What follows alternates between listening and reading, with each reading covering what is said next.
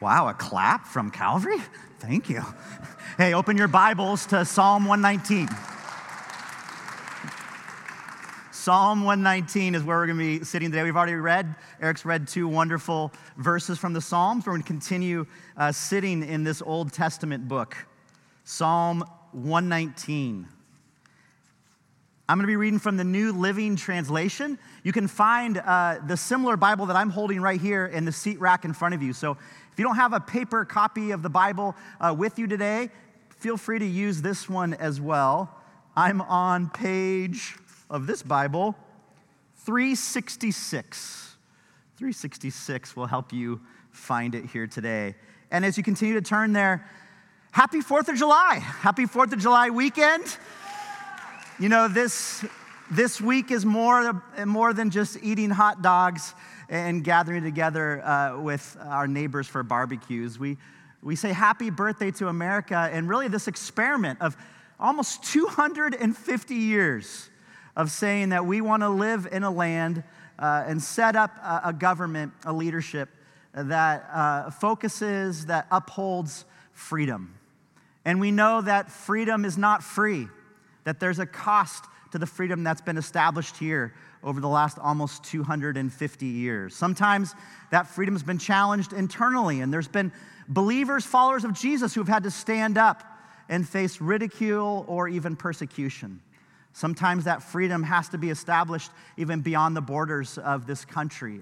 And many, even including many in this room, have gone around the world to uphold the freedom of this nation. And just really grateful for that. My own grandfather was a prisoner of war in World War II and really paid the price the rest of his life for the things that he saw and experienced during that season of his late teens, early 20s. So as we say happy birthday to America, we say so with celebratory, with joy, but also with soberness, knowing that there's a cost to this freedom. And so I hope that you'll take time to thank the Lord for that as you have a day off on Tuesday and celebrate with others.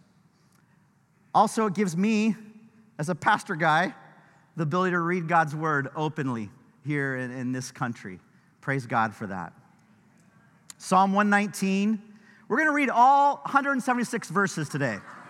So buckle up. No, we're just going to bounce to three particular verses. Marie and I were encouraged by Martin Eaton, if you know that name, when we were engaged, to count down the Psalms into our wedding day. So there's 150 Psalms. And so every day in our engagement, we would read a Psalm out loud together. Everybody say, "Aw." And it was a beautiful thing until we got to Psalm 119. And then it challenged our premarital counseling right there as we read through this out loud together. Little tip though, if you're engaged, be a fun way to count down until your wedding day. Read the Psalms, count them down. But Psalm 119, I want to just hit on a couple of verses. Before we get there though, Charles Spurgeon said this about Psalm 119. He said that it's a treasure. It's like the Nile water. Better every time that they take a drought, or let me see if I can read this. Every time they take a drought. So does this psalm become more full and fascinating the often you turn to it? The Psalms are good.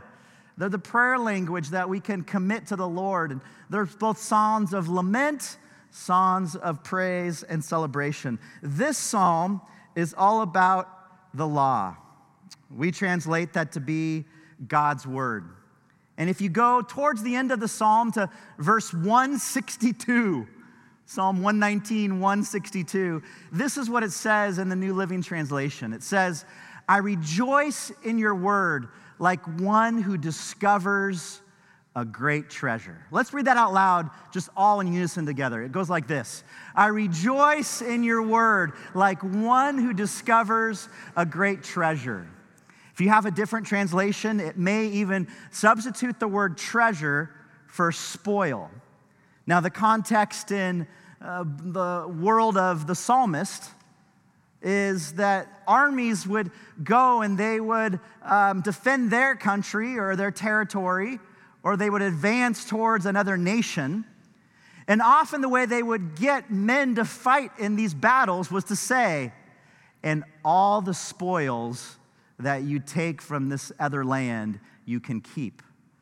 And so that's kind of the context, the phrase of this particular verse in Psalm 119. It's saying that as you follow Yahweh, as you follow God, one of the treasures that you get is the law, God's word. My question for you and for me is, do we see the Bible as a treasure? Do we see it as this precious thing in our lives? There's a YouTube personality named Zach King. Zach actually went to Biola University. That's my, that's my Biola cheer. You can see here on the screen, he has 26 million followers. So Zach has a tremendous platform, and you should check him out. He's got some really fun videos. Last year, early 2022, he posted this simple post on his Instagram. I've buried 1 Bitcoin, and I'll be waiting here until someone finds it. I'll tweet it when it's found. And then he typed out or put out the coordinates of this. This was actually near Lancaster. I know none of you have actually purposely ever gone to Lancaster, but if you did, you would have found Zach King burying a Bitcoin. This is early 2022. Bitcoin at the time of this post was worth $62,000, 1 Bitcoin. And so he buries this in this desert area. Within 2 hours, 1,000 people had headed out to the Lake Los Angeles, Lancaster area to try to search for this Bitcoin. You can find the video. It's hilarious. People had like shovels just walking around like Bitcoin, Bitcoin, Bitcoin, Bitcoin. There's like people that got a little bit smart with it, and they brought metal detectors. Somehow within about an hour, they had found a metal detector and driven out here to the Lancaster area. I mean, it's just incredible. People were willing to drop anything to go find this treasure. How many of you, if this was real time, would get up and just leave right now and go to Lancaster? Anybody? Some of you? Okay. Bitcoin, I guess, has dropped a little bit in value, hasn't it? People are willing to drop anything to go do this. I would have done it. In fact, my son, who's a big fan of Zach King, we had talked about this. Like, let's make sure we check his Instagram every day in case he does something like this again. It's a pastor life. We have a lot of flexibility. What if, though, Zach King would have buried a Bible in Lancaster? How many people would go out to find it? Now, I know it's not a fair assessment because even in this room, we have over 500 Bibles. And so it's easier access for us than 1 Bitcoin. But I hope that you understand the connection or the analogy. Do we see God's word, as described here in Psalm 119 as a treasure, do we see it how it accurately really is? This thing to uphold in our life, this prized possession. My sister lived in northern India for several years as a missionary in the Kashmir region. And in her little apartment complex, she had a noisy, nosy neighbor. And I hope that comforts you a little bit that every culture and region in the world has nosy neighbors. This woman would often just knock on my sister's apartment and then just walk in. She was in her early 70s. She would come up to my sister, who wasn't married at the time. She was in her 20s. And she'd say, "Jenny, why aren't you married? You should be married. How come you're so old and you're not married?" Jenny would be like, "Good morning." One day, the neighbor barged in, and she saw my sister's Bible on the ground. And she gasped. She said, "Jenny, this is your holy book, right?" Jenny said, "Yes." Why would you leave it on the ground? If this is your holy book, why would you do something? Why would you leave it in a place that your feet and the dust of your shoes tread? Is that how you really feel about your God and your Bible? And my sister was convicted because, here in our culture, we have so many Bibles, and I know for me as a pastor, like I'll get in my car today and I'll throw my Bible at the seat next to me, right? That wasn't supposed to happen. But we just have such a different view. And again, this is the inspired word of God, yet we also know this is a translation. And so we're not worshiping the Bible necessarily. We're worshiping the God of the Bible. And yet, do we see his revealed word to us as a treasure? Okay, go from verse 162. Now go a little bit backwards and go to verse 105. And you read this well-known verse from Psalm 119. It says this, "Your word is a lamp to guide my feet and a light for my path." If you're about my age, the immediate thought you have when you come across this verse is Amy Grant and her famous song from the early 80s based on this verse. Anybody want to sing it right now? We could do it. You guys want to sing? Okay, that will be after. That's the after party. But Psalm 119, 105, "Your word's a lamp to guide my feet, a light unto my path." You see, God's word is not just a treasure that we just kind of look at and admire from a distance. God's word is active in our lives. It has a purpose. It's to bring light where there's darkness. It's to light up our path. How many of you need wisdom in your life right now? How many of you need truth in your life right now? How many of you need grace in your life right now? God's word helps us in the journey. It leads us. It guides us. Marie and I and our 4 kids were camping this last week above Fresno in a place called Shaver Lake. And our tent was about maybe 75 yards from the nearest bathroom. And so, of course, being a middle-aged man, I had to go to the bathroom in the middle of the night. How do you get to the bathroom when it's 75 yards away and you're camping out in this campground where it's dark?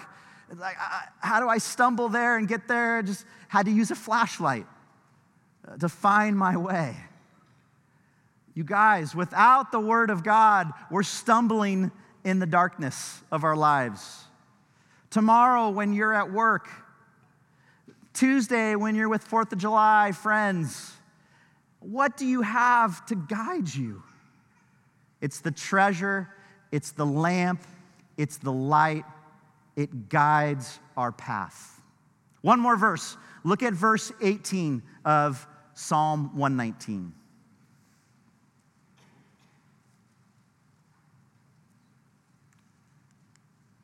And it says this in the New Living Translation. Are you there? Are you there? Verse 18, 119. It says, "Open my eyes to see the wonderful truths in your instruction."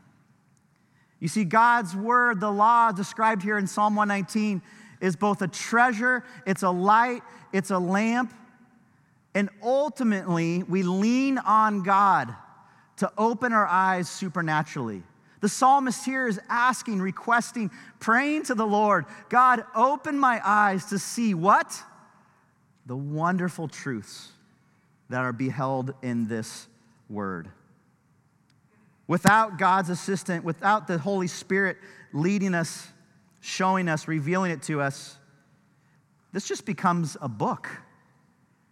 And yet, God supernaturally, miraculously, when you open the Word of God, even if you're reading a verse that you've read 100 times in your life, has fresh bread for us, has new insight, things to illuminate in it.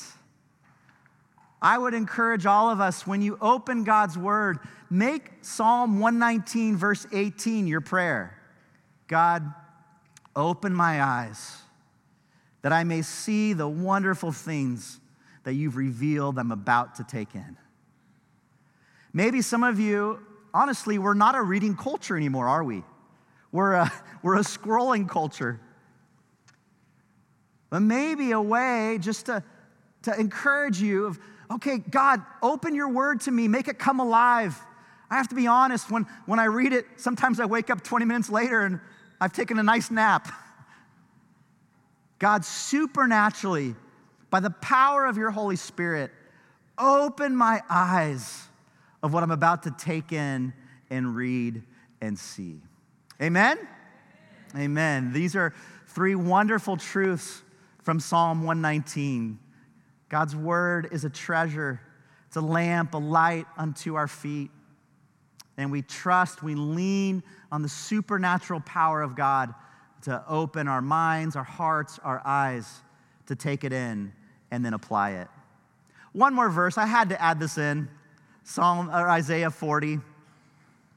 Isaiah 40, the grass withers, the flowers fade, but the word of the Lord endures forever. You're not wasting your time when you open God's word. You're digesting something that has eternal significance. So here's a response, both personal and then global. Personally, do you treasure God's word? Are you looking at the Bible in your hand, the Bible in your office, the Bible at home as a treasure? And are you allowing it to shape you, to guide you as a lamp and a light, to give you truth? Is this God's word in your life? I invite us. Let's allow this to be how we view our Bibles. And then here's a global application. What will you do to ensure that others, not just even here in Orange County, but around the world, what will we do as Calvary Church collectively to ensure that God's word gets to those who are unreached and unengaged with the treasure, the light, the lamp of God's word, the scriptures? Whether you realize it or not, you've been part, Calvary Church, of allowing God's word to go forth beyond 1010 North Tustin into the unengaged, unreached people of the world. And we're going to hear a little bit about that in just a moment. But I wanted to show you the LinkedIn profile of my buddy Doug Wicks. He works for Wycliffe Bible Translators, but I love how he describes his job.